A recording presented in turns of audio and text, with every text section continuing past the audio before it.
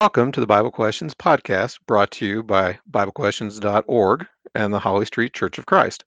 This podcast is dedicated to answering your Bible questions from the Bible. My name is Jeff, and along with Brian, we are the hosts of this program. Welcome to the second part of our Bible study on baptism. We're happy to have Alan Hitchin with us again this week. We have been talking about baptism and the principles from God's Word about baptism. If you have not had a chance to listen to our last episode, I want to encourage you to do that because Alan talks quite a bit about some of the fundamentals that the Bible teaches regarding baptism. Is it sprinkling and pouring? Is it immersion? We talked a little bit about the controversy in the religious world regarding baptism. And we also looked at baptism of John compared to the baptism of Jesus and the baptism that we all have today. So, Alan, first and foremost, thanks again for joining us for a second podcast. There's so much information to talk about regarding baptism. I know that you have more to say about it. Well, it's a real pleasure to be here this morning and get the opportunity to share with those who are interested some of the things that God has to say about baptism. Yeah, so Jeff, I guess you and I are just going to take turns answering or asking questions, I should say, of Alan. So you have any initial thoughts on what we've been talking about, and then you want to ask him the first question? No, let's just go ahead and get into it. In our previous episode, we were talking about a lot of different views or perspectives on baptism, like who should be baptized and what element it involves and why they should be baptized, and just a number of different perspectives. And I think maybe one of the things we might want to mention or might want to talk about off the bat on why do you think there really are, so many different conflicting perspectives and views on baptism? That's a fascinating question. It's something that I've thought about for many, many years now, because once you go through the scriptures, Jesus' statements at the end before he's resurrected about the power of baptism, importance of baptism, all of the examples in the book of Acts and all of the teachings on it seems very, very clear. And one of the conclusions I've drawn, Paul makes an interesting point in 1 Corinthians chapter 1 as he talks to the Corinthians about the pride and arrogance of the world that God wanted to destroy. And Paul makes the point there that God has placed into the gospel what he calls foolish things, things that don't exist, things that are looked down upon by wise people. And he even puts Christ's crucifixion into that category. He says to us it is the power of God, but to the Jews and to the Gentiles it's the foolishness of God. And so what I have found after studying the scriptures many years is that many of the, quote, weak things that God has placed into the gospel have become controversial.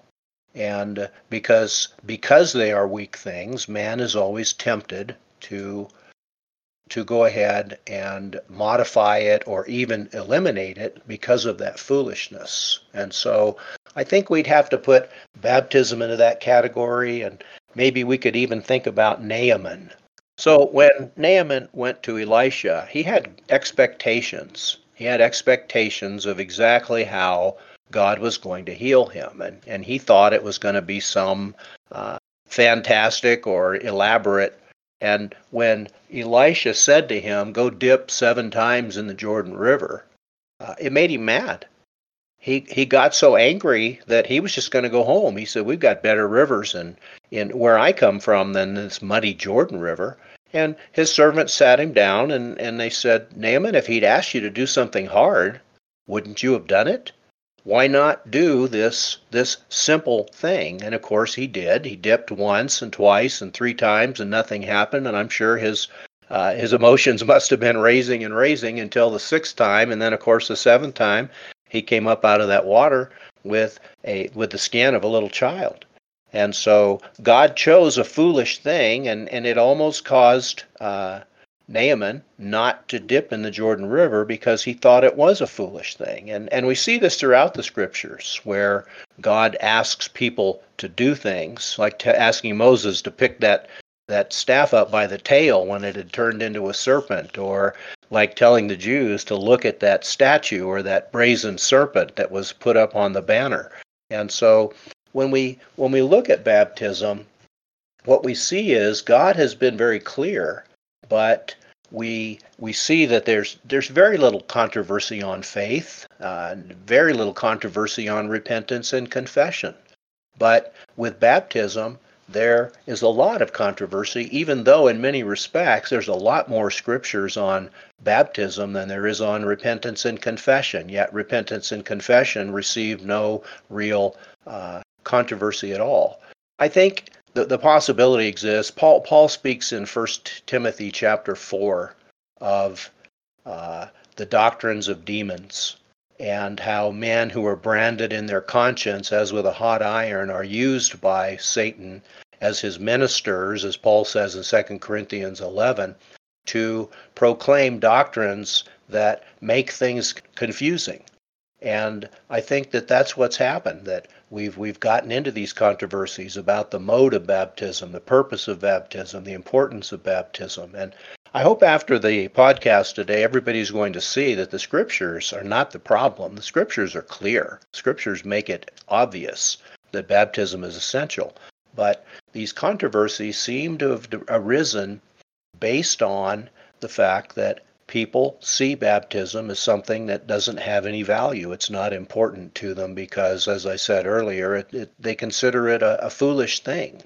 Well, and I was going to say, if people are interested in reading more about the case of Naaman, 2 Kings chapter 5, I sometimes wonder if there's also maybe a historical reason, in the sense that, if you go back into like the Middle Ages and just before the Reformation with, charges against the Catholic Church and, the selling of indulgences, or, people would say works-based salvation, and the reformers come along and they say, in um, in distinction to that, they say, well, no, it's not works-based salvation. It's grace only, faith only, and nothing you do can earn your salvation. And they lump baptism, being an act that someone does, under that canopy. And I sometimes wonder if that and the Protestant Reformation also kind of influence people's thinking about baptism being a work, meriting salvation, and therefore not something we should be involved with, or it's something you do after you're saved. I've always wondered about that too.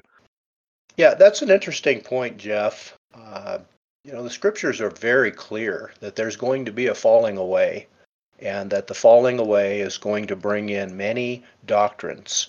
As Peter said in 2 Peter 2, as there were false prophets among the people, so there will be false teachers among you, bringing in destructive heresies. And then Paul saying that the falling away must come first, and the man of sin will be revealed, who sits in the temple of God, setting himself forth as though he is God. And so as we go through the history of the church, and we see the titanic forces that are going on through the history of the church. We see the rise of the Catholic Church and what we now call the 1,000-year Dark Ages. And if you have an opportunity, Schaff's History of the Christian Church, which is an 8-volume set, and he just goes through and charts all the things that were going on, the intrigues and the ungodliness and the introductions of new doctrines.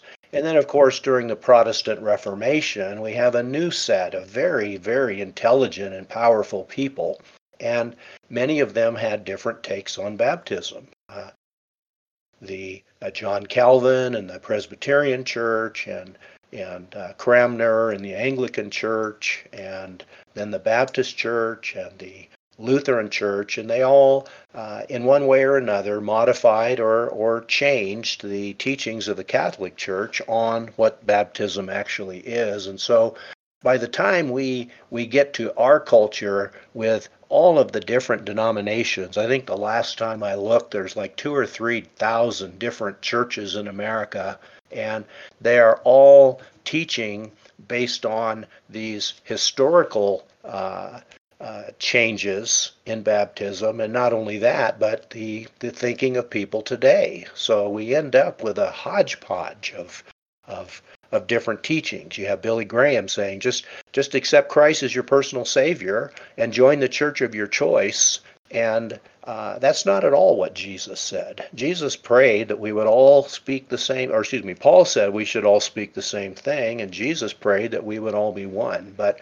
there's no oneness on the doctrines of baptism. And as I said, Satan is working. Satan is bringing these doctrines in. He's trying to confuse the truth as much as he can. And Paul dealt with that too. He said that if you don't have a love for the truth, there will be strong delusions that can lead you astray. And so, love for the truth, comparing our beliefs on baptism to what the scriptures actually say about baptism, and then rejecting those things, kind of like Peter said, although it's a different context, but we too have vain manner of life that's handed down from our fathers. And the difference is that the Gentiles had idolatry, but what we have is denominational thinking, which has divided up the truth into parcels depending on which church you're a part of. And of course, all of them claiming that they have the truth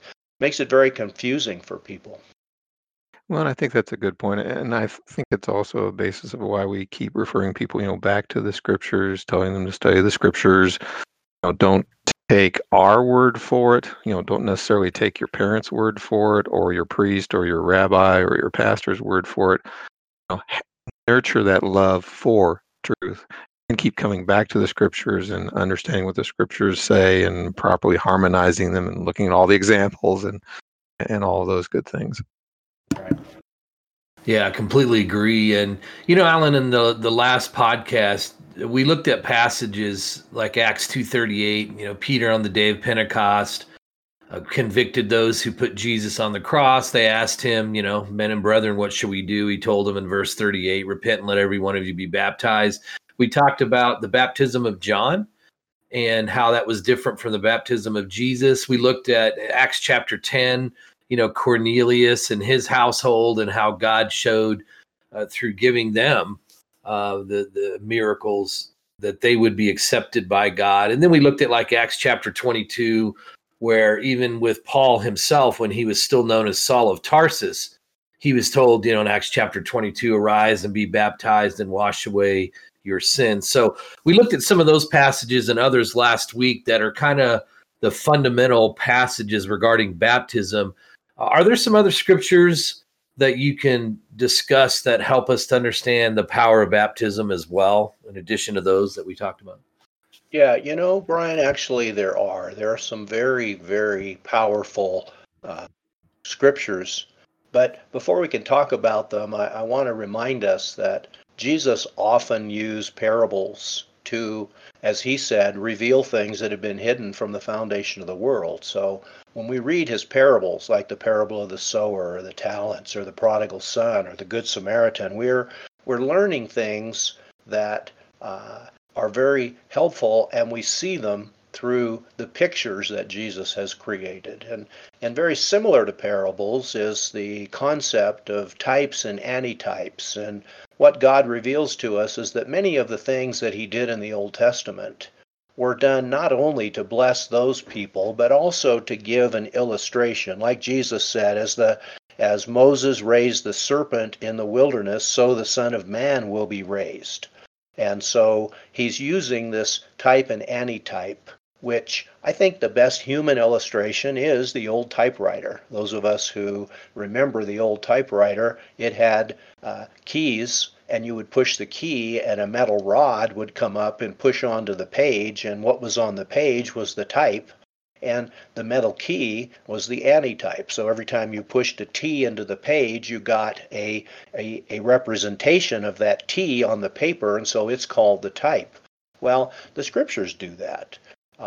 God said that the Old Testament tabernacle is a type of the church. In the book of Hebrews, Hebrews spends about 6 or 4 chapters, 8, 9, 10, 11. He's dealing with different types and antitypes. And Peter talks about baptism in that way. And so I'd like to read part of 1 Peter chapter 3 so we can see.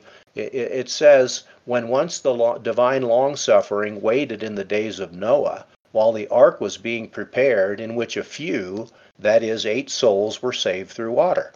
So Peter reminds us of Noah and the ark and the building of the ark and the bringing of all the animals into the ark, and then Noah and his family. These 8 souls are Noah and his wife and his 3 sons and their wives, and they were saved through the water. And of course we understand that. Noah preached, he told the people there's going to be a flood.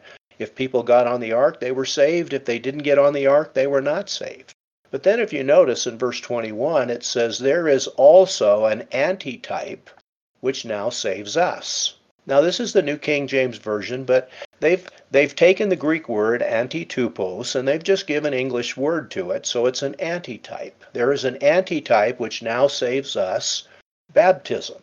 So baptism is like the key on the typewriter, and Noah's Ark is like the type that's put on the page. So if you were to take the power of baptism and put it onto a piece of paper, it would look just like Noah's Ark. So in exactly the same way that God saved Noah and his family through the water with the ark, he saves us today through the water of baptism. So he says there is also an antitype which now saves us, baptism. So God makes it very clear in this passage that those in the ark entered into a covenant with God and were saved. And so those who are baptized enter into a covenant with God and are saved. Those who were not in the ark had no covenant with God and they perished. And those who are not baptized have no covenant with God and perish. So this is the first of about 4 different type antitypes or figures or parables that God gives regarding baptism. So in this first one, just separate from everything else God has said about baptism, as far as Jesus saying, he that believes and is baptized will be saved, or Peter saying, repent and be baptized for the remission of your sins. Here's God saying, baptism is the true antitype or the true spiritual reality of what Noah and his ark only pictured.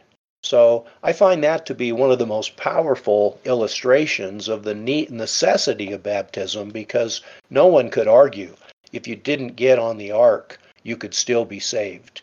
That was an impossibility. All flesh perished who were not in the ark. So when people say today, well, baptism is not really necessary to salvation, I can often counter it with, well, was Noah's Ark necessary for salvation? God says they're the same. So that would be one of the ones that illustrates this. Yeah, and it's interesting how in the passage you read there, 1 Peter chapter 3, verse 20, it talks about, as you pointed out, we're saved through water. Those 8 souls were saved through water. And to your point about the parallels, when somebody thinks on the surface that they have to go and be quote unquote dunked underwater. So you're saying I have to be dunked underwater. Well, you kind of touched on this last week as far as works and the idea that baptism is a work that God is asking us to do. And if you think about it, it's kind of a measure of our faith, right? Either we believe in and do it, or as you pointed out earlier, you consider it to be a foolish thing. And much like Naaman the leper, thinking it was foolish to go dip in the river Jordan because it was a dirty river. And in his mind, he should have been able to go and dip in a clean river.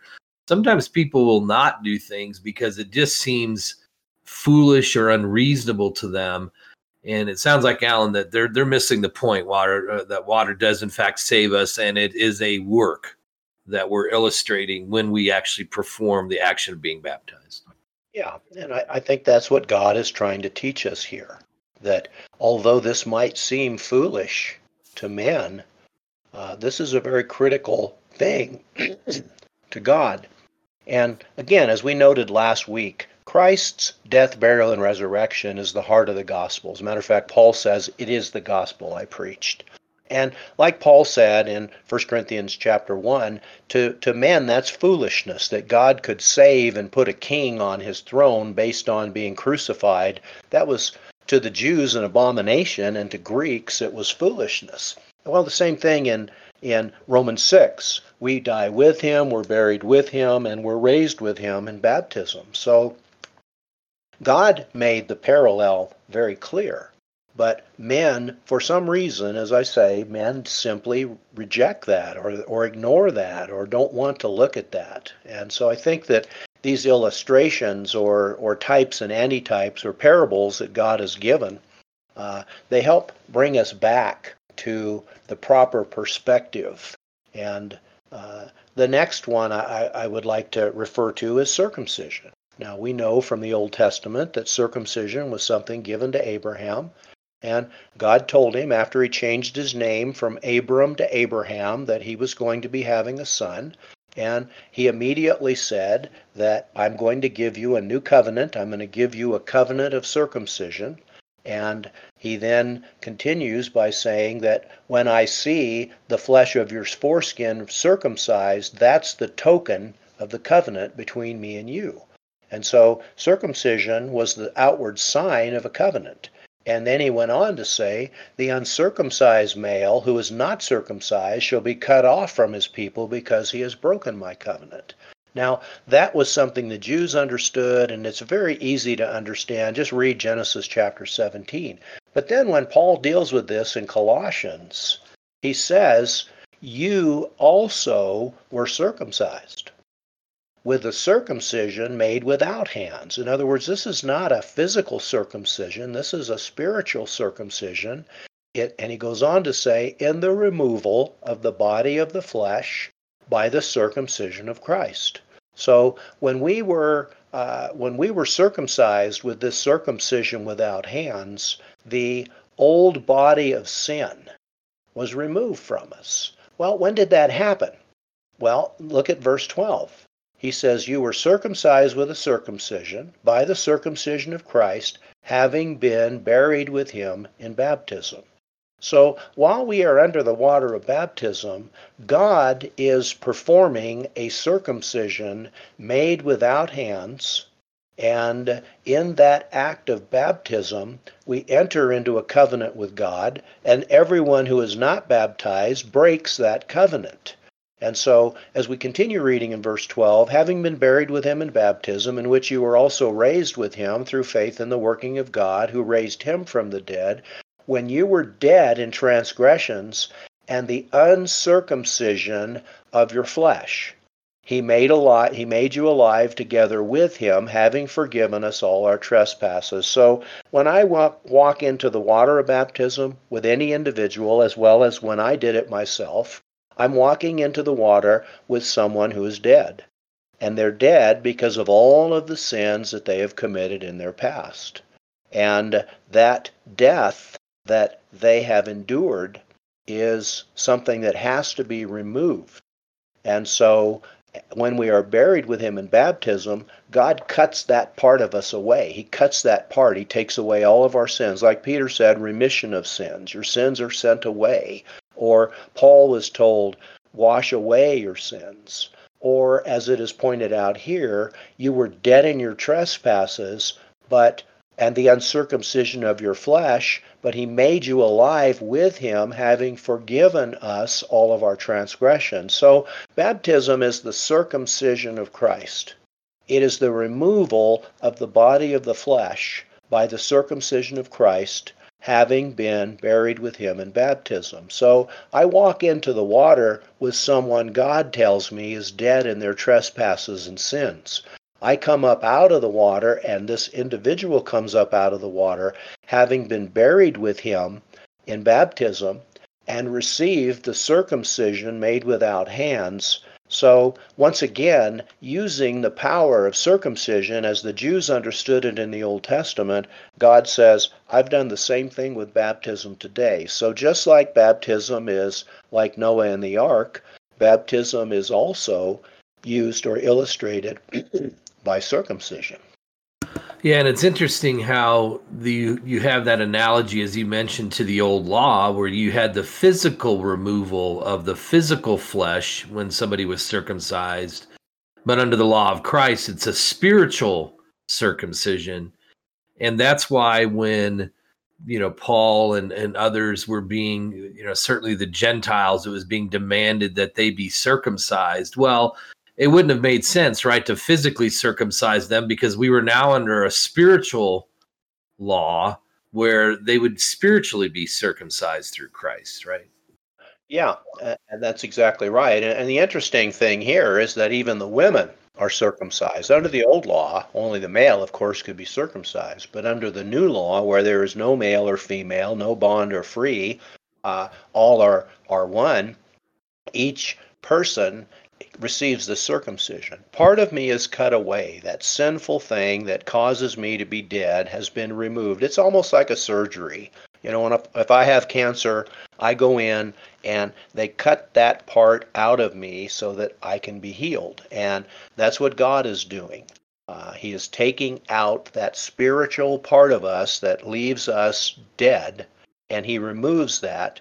Uh, Ezekiel said it like this: I will take out their heart of stone and I will give them a heart of flesh. So that's how God describes it. And again, Ezekiel's talking about baptism. When we are baptized, the heart of stone is cut away. That's the circumcision of Christ. And the heart of flesh is now back within us. And of course, he's not talking about our physical heart. He's talking about the heart and soul that is the essence of our life. Yeah, good info. All right, so Alan, you've touched on Noah's Ark in 1 Peter 3 and how the Bible uses that as an example of not only how they were saved by water, but we are as well through baptism. You just talked about circumcision, Colossians chapter 2, and how when we are buried with Christ in baptism, that is a circumcision of Christ, we're told in Colossians 2. Right. And so now it sounds like you want to talk a little bit about Moses and the Red Sea and what the Bible has to say in 1 Corinthians chapter 10 about that being analogous to baptism as well. Yeah, and that is an interesting point that Paul makes in 1 Corinthians chapter 10. And what he says there is that all of our fathers were under the cloud, passed through the sea. So they had water above them in the cloud and water on both sides of them. So they were buried in the Red Sea, is Paul's analogy here. And at that moment, in verse 2, they were all baptized into Moses. Well, of course, baptism is never mentioned in the Old Testament, so Paul is not saying that this was something that was revealed in the Old Testament. He's saying that this is something, well, if we read verse 6, these things became our examples. So their baptism into Moses in the cloud and in the sea is very similar. As a matter of fact, it's identical to our baptism into Christ in the water of baptism, in which we too are buried with him in the water, as we saw in Colossians 2 and again in Romans chapter 6. So when the Jews were in Egypt, they were slaves. They were enslaved to Egypt. They were under bondage, and it made their lives bitter with hard service. And when they left Egypt, most people think that after the last plague, the death of the firstborn, that they were now free. But they were still in Egypt, and they were traveling, and God did this on purpose. He took them to the Red Sea so that Pharaoh would say, here's my last chance. Now I can go and I can kill them all. So he gets his army and he chases after them, and here they are blocked by the Red Sea, and here comes Pharaoh and his army, and they're just crying out to Moses, and God says, what are you crying to me for? Go through the sea. So he opens the sea, and they pass through, and when they get to the other side, God closes the sea up, and all of their enemies are lying dead on the seashore, and now they see fully, we are free. We are free from the bondage of Egypt. And so Paul makes that point, that when that happened to them, they were baptized into Moses. So when we're buried into Jesus Christ, that's our baptism into Christ. And when they went through the Red Sea, that was their baptism into Moses. And of course, after baptism, they were no longer slaves. And Paul says exactly the same thing in Romans 6. He says, we were buried with him in baptism, and now we are no longer slaves of sin. Romans 6 and verse 6. And then finally, after baptism into Moses, they were under dominion through Moses.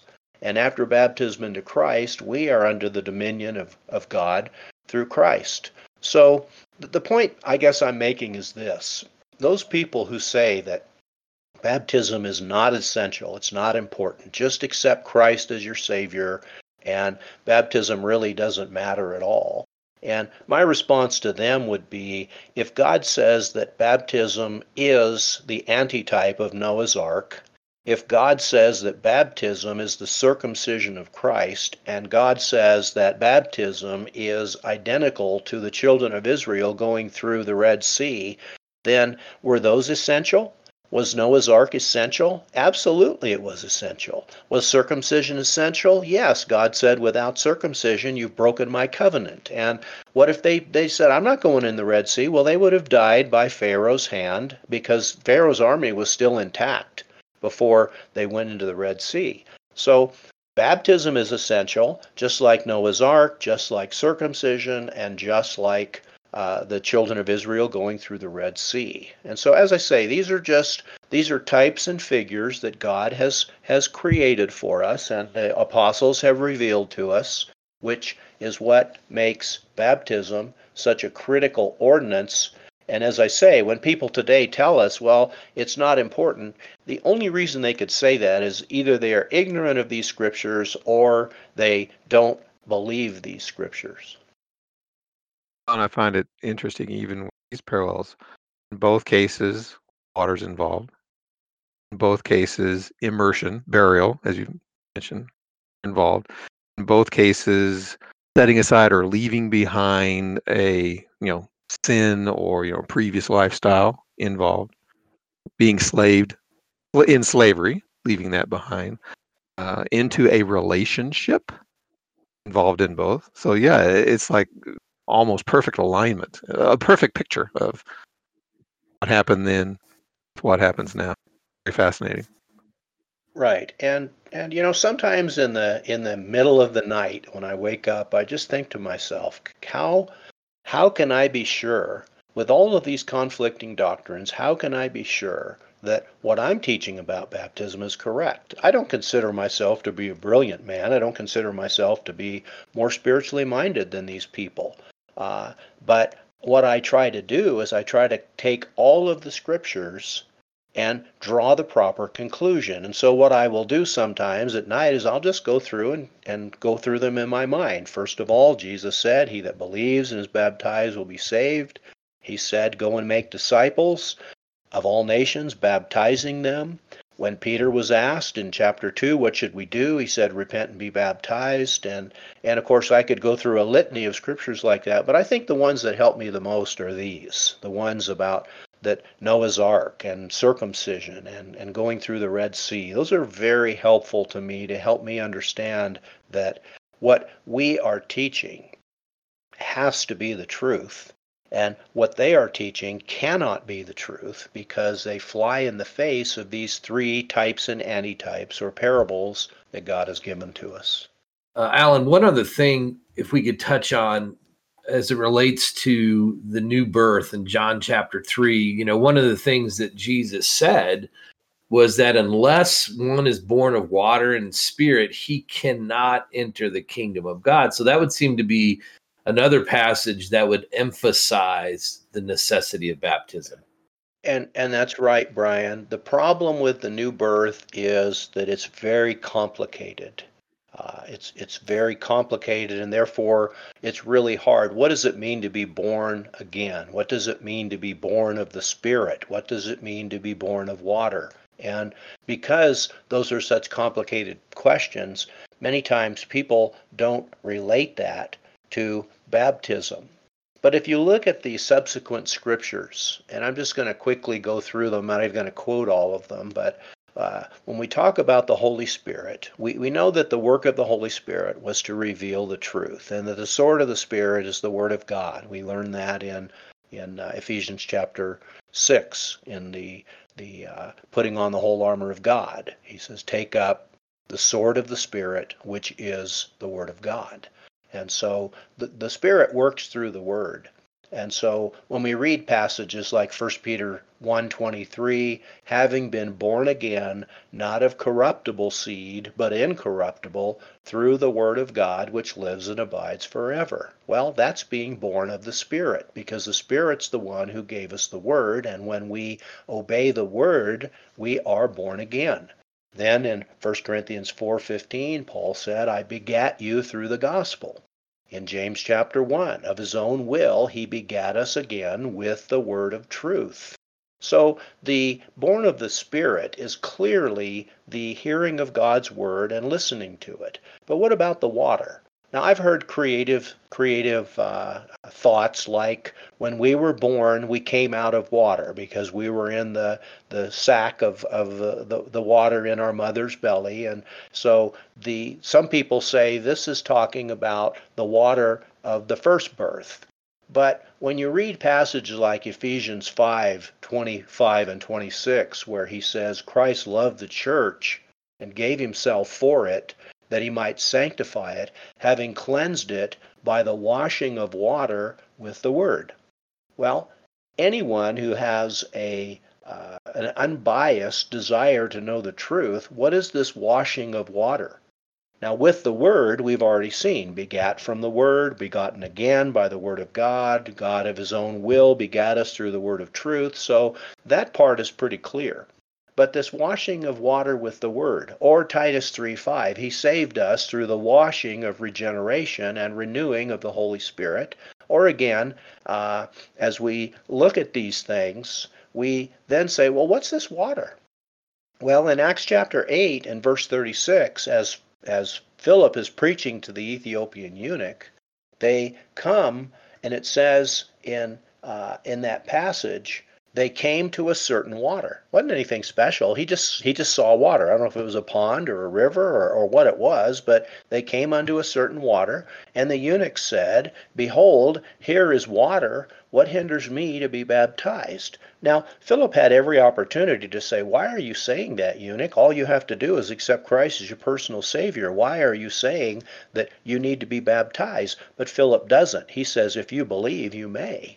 And then when Peter is preaching to Cornelius' household and the Holy Spirit comes upon them, of course that's the Spirit, but then what does he say? Can any forbid the water that these should not be baptized who have received the Holy Spirit as we have?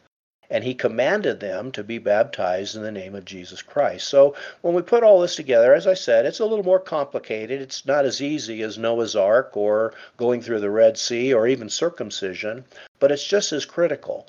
We are born of water when we are baptized in the water. That's what Peter said. Can any forbid the water that these should not be baptized? I don't know how he could have made it any clearer. Baptism, the water of baptism, is what we are commanded. He commanded them to be buried in the water in the name of Jesus Christ. So you say, well, how do you know they were buried? Well, because Paul said we were buried with him in baptism. And as we see with the Ethiopian eunuch, after he said, What hinders me to be baptized? They both went down into the water and they both came up out of the water. So when Jesus describes being born of water and the Spirit, he's describing the process of, as Paul said in Romans chapter 10, how shall they hear without a preacher?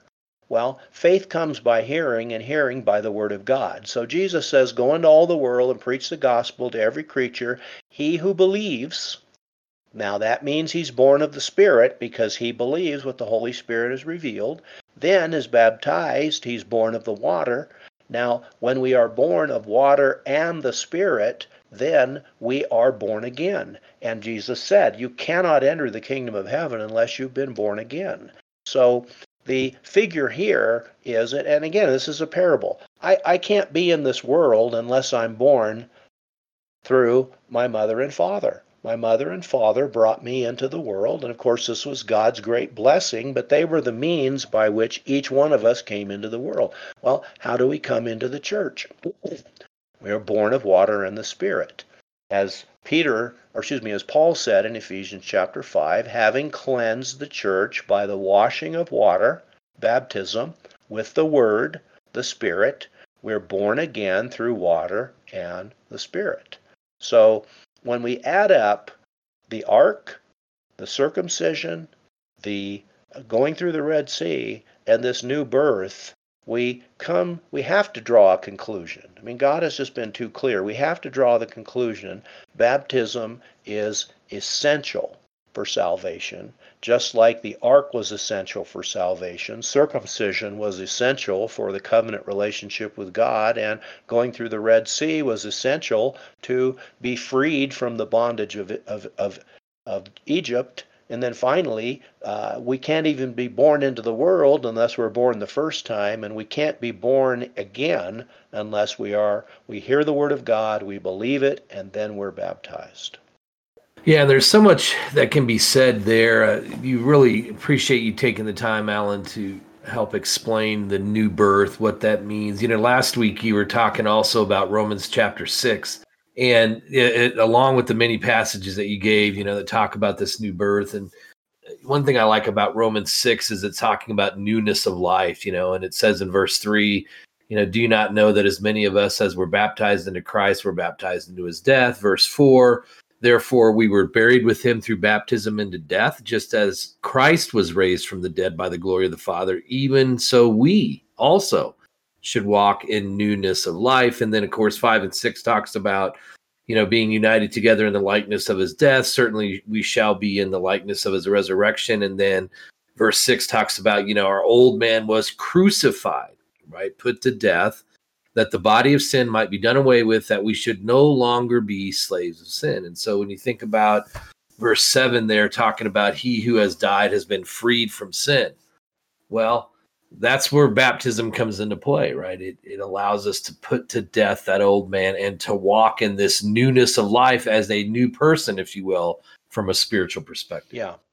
And of course, that is what circumcision is the putting off of the body of the sins of the flesh, or as Paul puts it there, that is removed from us. And so circumcision is definitely in Romans 6, and so is the new birth. We were dead, we are buried, we are raised to walk in a new life. We're born again. We are a new creation, and that's, Paul says in Galatians 3:27, as many of us as are baptized into Christ have put on Christ.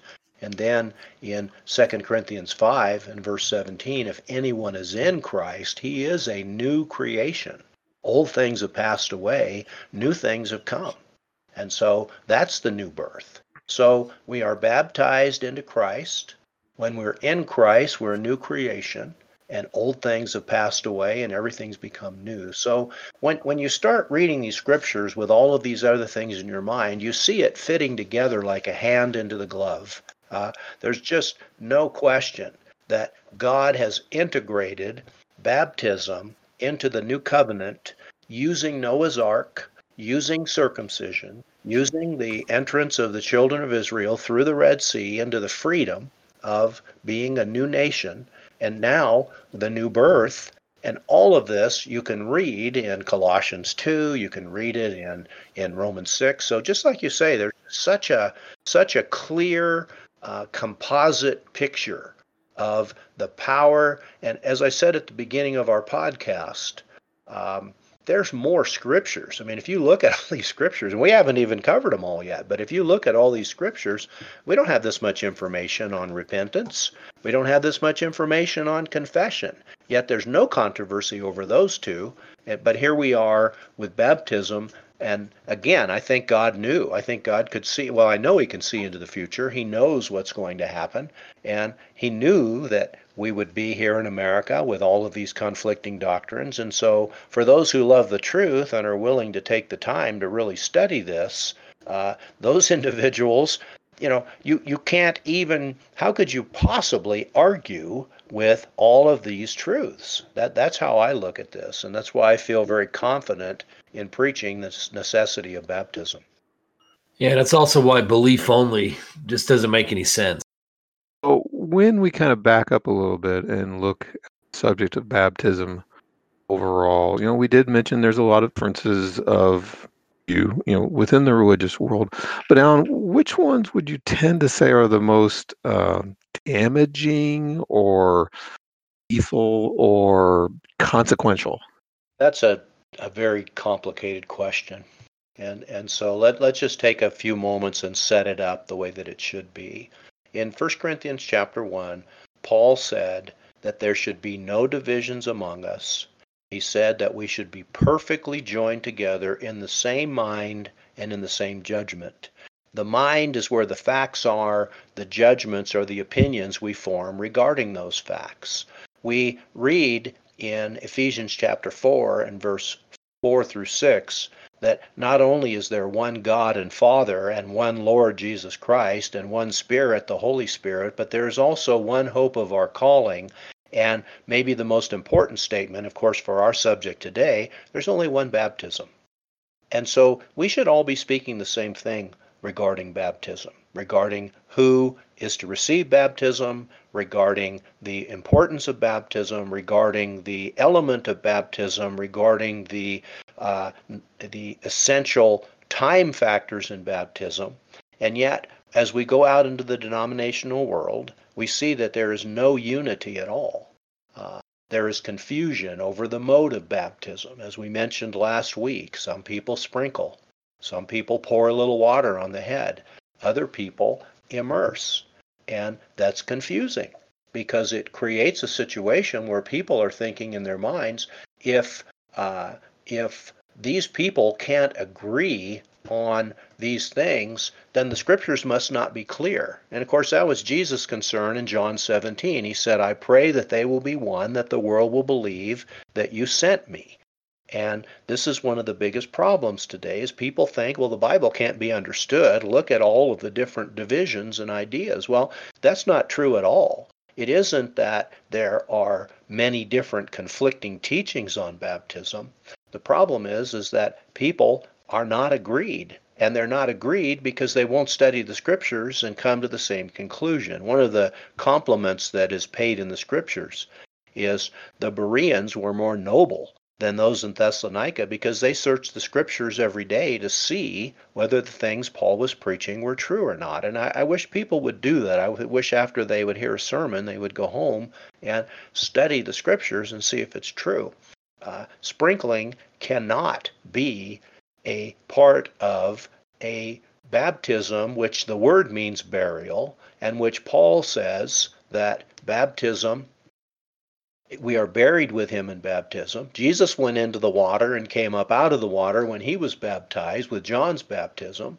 John baptized in a place where there was much water because you need much water to immerse. And when the eunuchs saw the water, they both went into the water and came up out of the water. So although there is controversy over the mode of baptism, the true reality is that the scriptures only teach one thing on baptism. And as you said, and in a very consistent way from multiple, perspectives, the meaning of the word, commands, the examples, the illustrations that you mentioned even earlier. Were you going to say something about who should be baptized? Yeah, I wanted to address that. We talked last week that one of the reasons that they went to sprinkling, well, there are actually two reasons. The first one was, as we noted, the individual who waited too late to be immersed, but the whole idea of baptizing infants, that also came down from the Catholic Church. As we mentioned last week, in Romans chapter 7, Paul says, I was alive apart from the law, and it was only when the commandment came that sin came alive and I died. So it wasn't until Paul committed his first sin, when he was old enough to understand the nature of sin, that he died. And so babies are not sinners. Babies are born innocent. God is the father of our spirits. The body came through Adam, but the spirit came from God. But even more importantly are the inferences, the necessary inferences we'd have to draw. Jesus said, preach the gospel to the whole creation. He that believes and is baptized shall be saved. So we just ask a simple question. Can a baby believe? You have to believe. You have to hear the gospel and believe it before you can be baptized. That was Jesus' point. You have to be born of water and the Spirit. You can't just be born of the water. But if you put a baby in the water, there's no spirit involved there because the Holy Spirit, the word has not been preached, it has not been accepted, it has not yet been believed. And so when Jesus said that, and of course Peter when he was preaching his sermon, he said, you have to repent, which means change your mind. A baby cannot repent. They cannot change their mind. They haven't done anything yet. And so the fact that the scriptures say that Lydia and all her household, or the Philippian jailer and all his house, well, we know that they had to be preached to, they had to believe, they had to repent. So we cannot be talking about infants here. We are talking about penitent believers, people who believe Christ died for our sins, he was buried and he rose again, people who believe that we are dying with him, buried with him, and raised with him. And so the only thing you can do with an infant is put a little water on them, but that's not baptism. Even though that's a term that people will use today, or maybe christening. Right. Both of those are sometimes involved. In some ways, it kind of short circuits the thought process. If they, grow up later, people ask them, "Well, have you been baptized?" And they would say, "Well, yeah, as an infant." Sorry, no, you were not really baptized according to the New Testament pattern based on these verses. So what about the purpose? Do you view that as consequential? Well, of course, it's consequential. Many people are not baptized at all because they don't see it as a valuable thing.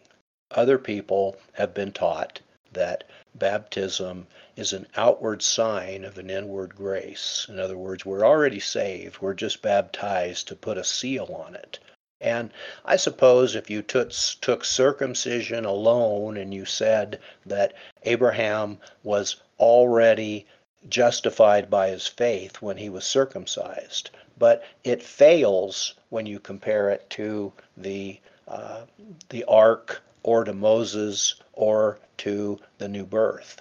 And so the baptism that Jesus demanded of us is absolutely essential. You're not saved. I think that's why we read in the Philippian jailer, he was baptized the same hour of the night. Because Paul didn't say, hey, let's wait till tomorrow when it's light. He didn't say, this could be done next week or next month. Just kind of wait because baptism is not really that important. But he didn't do that. He took them out the same hour of the night because Paul understood, just like Ananias had told him, what are you waiting for? Arise, be baptized, and wash away your sins. So where are my sins before I'm baptized? Well, they can't be washed away if I still have them. So baptism is a critical, as I say, the children of Israel weren't saved till they went through the Red Sea. And Noah or Abraham was not in covenant relationship with God until he was circumcised. And no one who didn't get on that ark, when God closed the door, there were only 8 people on the ark. And I'm sure when it started raining, there may have been some people who thought to themselves, we kind of believed Noah, and now we can see the events that justify what he said. Let's go get on the ark. Well, it was too late. And so if we wait and we die, then we died without circumcision. We died without being on the ark. We died without going through the Red Sea. We died without the new birth. And so the necessity of baptism is clear. And there's an urgency there. Whenever I preach to someone, I will tell them if they believe, it might be 1 o'clock in the morning, they say, well, let's just wait till tomorrow. I'm really tired. I say, we can't wait till tomorrow because if you were to die tonight, you would be going before God with your sins. They haven't been washed away yet. So the purpose of baptism is to save, it is to wash away sins, it is to bring us into covenant relationship with God, it is to put us into Christ, where we receive every spiritual blessing in the heavenly places. And again, that's the value of the types and the parables. Noah's Ark was essential. Circumcision, essential. Going through the Red Sea, essential. New birth, essential. While then, baptism is essential. And As I think we're kind of building up a composite picture here in terms of, who has to do it according to the scripture pattern. The element, which we've talked about water throughout, the mode, if you will, has to be immersion, according to, again, New Testament pattern. And the reason has to be according to the New Testament pattern. But do you find any New Testament pattern in terms of who does the baptizing? So not the person being baptized, but the person administering it. And that is uh, almost an enigma. We read in Acts chapter 2 that Peter said that repent and be baptized, every one of you, in the name of our Lord Jesus Christ. And so one of the questions people like to ask, were the apostles baptized? Well, we know they were baptized with the baptism of John because as each one came in, we were told that they were disciples of John. So they had been baptized with the baptism of John, but as Paul told the people in Acts chapter 19 who had only been baptized with the baptism of John, John's baptism was pointing into the future. And Jesus' baptism is pointing to the past of his death, burial, and resurrection. So they were rebaptized. So and Paul said in 1 Corinthians chapter 12 that don't you understand that we were all baptized into, when we were all baptized into Christ, we were all baptized into the one body. So the apostles were baptized. So you ask the question, well, who baptized who? Somebody had to baptize them who had not yet been baptized. And so, this idea that it can only be a priest or it can only be a preacher or it needs to be this or that, we just don't have any information on that. As the gospel went into all the world and people were preaching. We had this issue, as you well know, Jeff, when a man was studying with us over the website and he wanted to be baptized, and there was no church within 2,000 miles, and the churches that were there were speaking different languages, so we couldn't find anyone to baptize them. And what were we going to do? Take a plane all the way to India to do the baptism? So we told him that you need to be baptized by someone and then you need to baptize them. And of course, that's the only way they could do it. So it is an enigma because the scriptures just really don't deal with that. I mean, all of the baptisms that we see are performed by the apostles or the prophets or the preachers in the New Testament. But when those things came to an end, we're just really in a situation where we just can't be dogmatic. Preferably, you'd like to be baptized by a Christian who's already been baptized, and preferably it's somebody who knows the necessity, importance of baptism. But can you prove that that is the only way it can be done? And of course, the answer is the scriptures are really silent on that. And so, well, and I think part of that reason too, Alan, is that the emphasis in the scriptures is on those who are being baptized and not those baptizing. Oh, and I've also heard, and not much we can say about it, other variants or other controversies that say you have to be baptized in a church building, or you have to be baptized in a baptistry, or you have to be baptized in running water, in a natural source. And many other variations that, basically the scriptures don't support, that people want to make a controversy out of. There really isn't a controversy. And there's a pitfall there as well. well, I think sometimes we get bogged down in these kinds of details. We know that they were baptized. We know that the eunuch was traveling in a chariot nowhere near. As a matter of fact, there weren't any church buildings in the first century. There weren't any baptistries in the first century. But they came to a certain water, and he said, "There's some water." Now the eunuch didn't say, "Oh no, we can't be baptized in this." He just said, or Philip said, "You must be baptized if you believe," and they went down into that water. Now, what kind of water was it? Well, if it mattered, God would have revealed it to us, but he didn't. It could have been a pond. It could have been a river. It could have been... There just had to be much water. Yeah, there just had to be enough water enough to bury him. And I see this when I go to Africa sometimes. They'll just find a little hole. There's no water within 10, 15 miles because in sub-Saharan Africa, they don't have a lot of rivers. So you'll find a little spot where the water is seeped up out of the ground, and they'll find that and they'll baptize them in that. And I think that's admirable. It needs to be done quickly and as close as possible to where you are. So I don't think it matters what kind of water, whether it's baptistry water, purified water, chlorined water, stagnant water, running water. The scriptures don't address it. So I think that we're creating an issue that just isn't there. Well, and there's I guess, we filled 2 shows talking about baptism, and it's just, I think, helps to illustrate how much the Bible actually has to say about it. And to the point you made, Alan, for those who would say belief only or that baptism is not necessary, you can only conclude that they're not studying what the Bible says about it, because the Bible is very clear that baptism is essential for salvation. And without it, we just have to conclude that we are not saved. Right.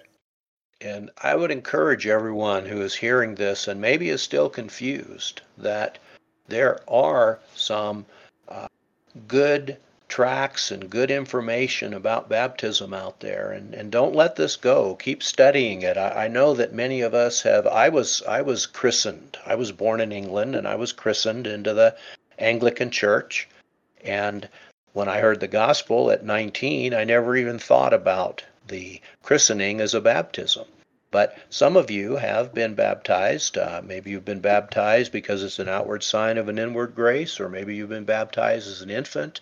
But Paul made it clear to those in Ephesus that if we have not been baptized into Christ, if we do not understand the power and necessity of baptism and realize that baptism is for the remission of sins, we really need to evaluate that, because you don't want to go before God not in Noah's Ark, not circumcised, not going through the Red Sea with Moses, and not being born again. And so give this some careful thought. Well, and to that point, at our website, we've got lots and lots of material. If you go to the menu on the home page under the topics choice under B for baptism, lots of articles there. Also on the main menu under the lessons button, there's a lesson series on baptism with multi-part, lots of pages, but more importantly, lots of scriptures. People can actually open their Bible, read, study, and then hopefully make a proper application. And that's what they need to do. We need to be, every one of us needs to be like the Bereans. I don't expect anyone here to accept what I've taught today, but I'd like you to go to the scriptures and see whether these things are so or not. And as I say, after preaching for over almost 40 years now, I can tell you that I have become more and more and more convinced that baptism is the preeminent doctrine of the New Testament. And just for one reason only. Gospel is the death, burial, and resurrection of Christ. Baptism is that form. It is the imitation of the death, burial. It's where I make his death, burial, and resurrection personal to me. It's where I die with him, and I'm buried with him, and I'm raised with him. And so please, please don't let this go, because baptism is absolutely necessary for salvation. Excellent. Well, thank you so much, Alan, for your thoughts on that. And we encourage our listeners to listen to both of these episodes and to also reference the material that Jeff mentioned on our website at BibleQuestions.org. Thank you for listening to this edition of the Bible Questions podcast. We invite you to visit our website at BibleQuestions.org, where you can find over 1,000 scripture-filled articles on a wide variety of Bible topics, along with about 24 free Bible study lessons and other Bible study aids. Plus, you can submit a Bible question to us to get a personal response within a couple of days. Check it all out at BibleQuestions.org.